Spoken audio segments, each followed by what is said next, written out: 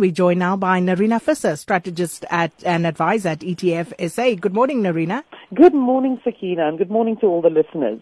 Now, Nerina, late on Friday, we received news that Moody's has not downgraded our sovereign rating.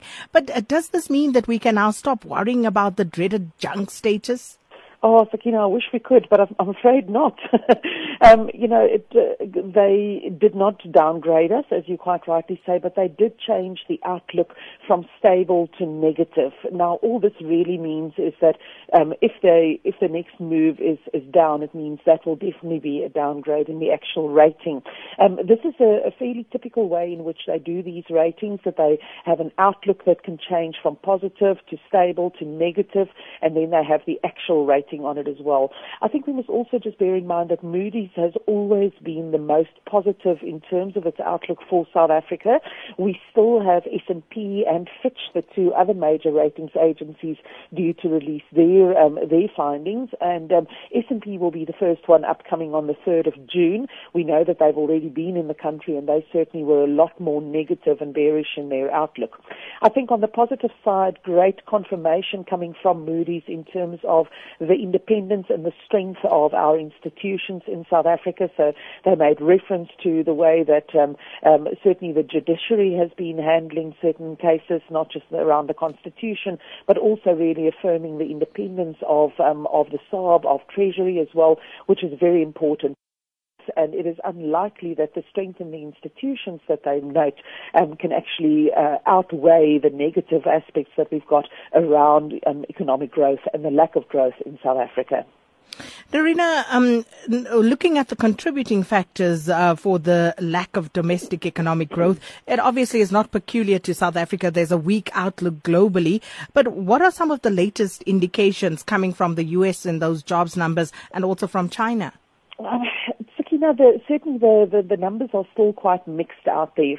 Yes, there is definitely a lack of sustainable economic growth in the rest of the world. And with the US and China really being the two primary engines of growth in the world, both of those are a bit stop-start at the moment. So US jobs data out on Friday, quite weak, certainly a lot less than the around 200,000 number that was looked for in terms of it. And it's not just the actual unemployment numbers that are quite weak, but it's also things like your average wages and the follow-through into the rest of the economy. We also see quite a bearish picture emerging from the earnings of U.S. corporates on the stock exchange. S&P earnings, for example, it's been termed as a season of an earnings recession, and a lot of this has come on the back of the strong U.S. dollar. So when we look at our rand and we see that being weak, there's definitely a big component of that is attributable to the strength in the US dollar, and that is hurting your export-focused and export-oriented sectors in the US economy. In China this morning, as you said, massive trade surplus still, but both imports and exports are really missed on the expectations there. We do see oil a little bit stronger this morning. Part of that really is because the crude oil imports from China was higher than expected, but also because of those devastating wildfires in Canada, looking as though that might be threatening some of the oil supplies coming from Canada.